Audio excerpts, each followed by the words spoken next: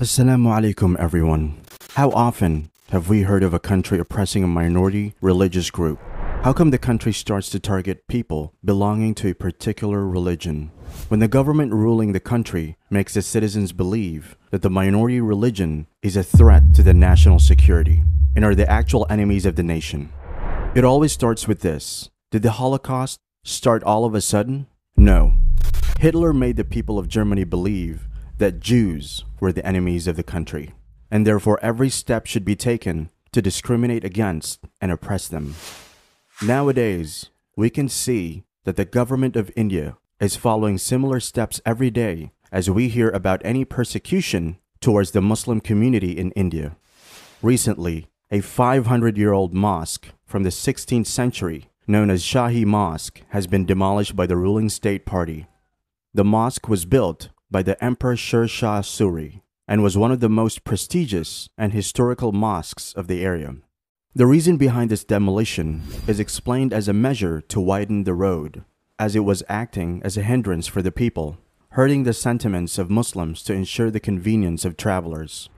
Also, another mosque, known as Babri Masjid, built by Emperor Babur, was demolished, and the reasons given were that it was the birthplace of prominent Hindu god.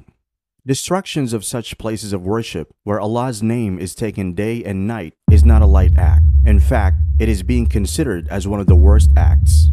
In the Quran, it is mentioned, "Who does more wrong than those who prevent Allah's name from being mentioned in His places of worship and strive to destroy them?" The Quran is also against destroying the places of worship of other religious communities, as each community has its own way of worshiping God. Therefore, the Quran says that when people resort to violence and try to demolish the places of worship, God repels them and protects those places of worship. The verse is as follows: "For had there not been for Allah's repelling some people by others, certainly there would have been pulled down cloisters in churches and synagogues and mosques in which Allah's name is much remembered."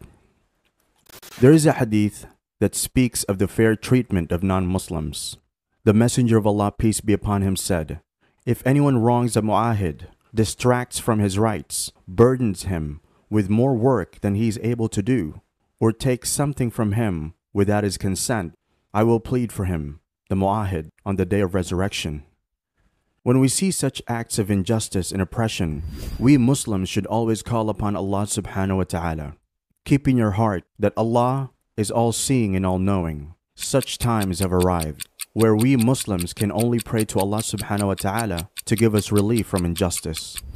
May Allah subhanahu wa ta'ala help the Muslim ummah facing difficulties.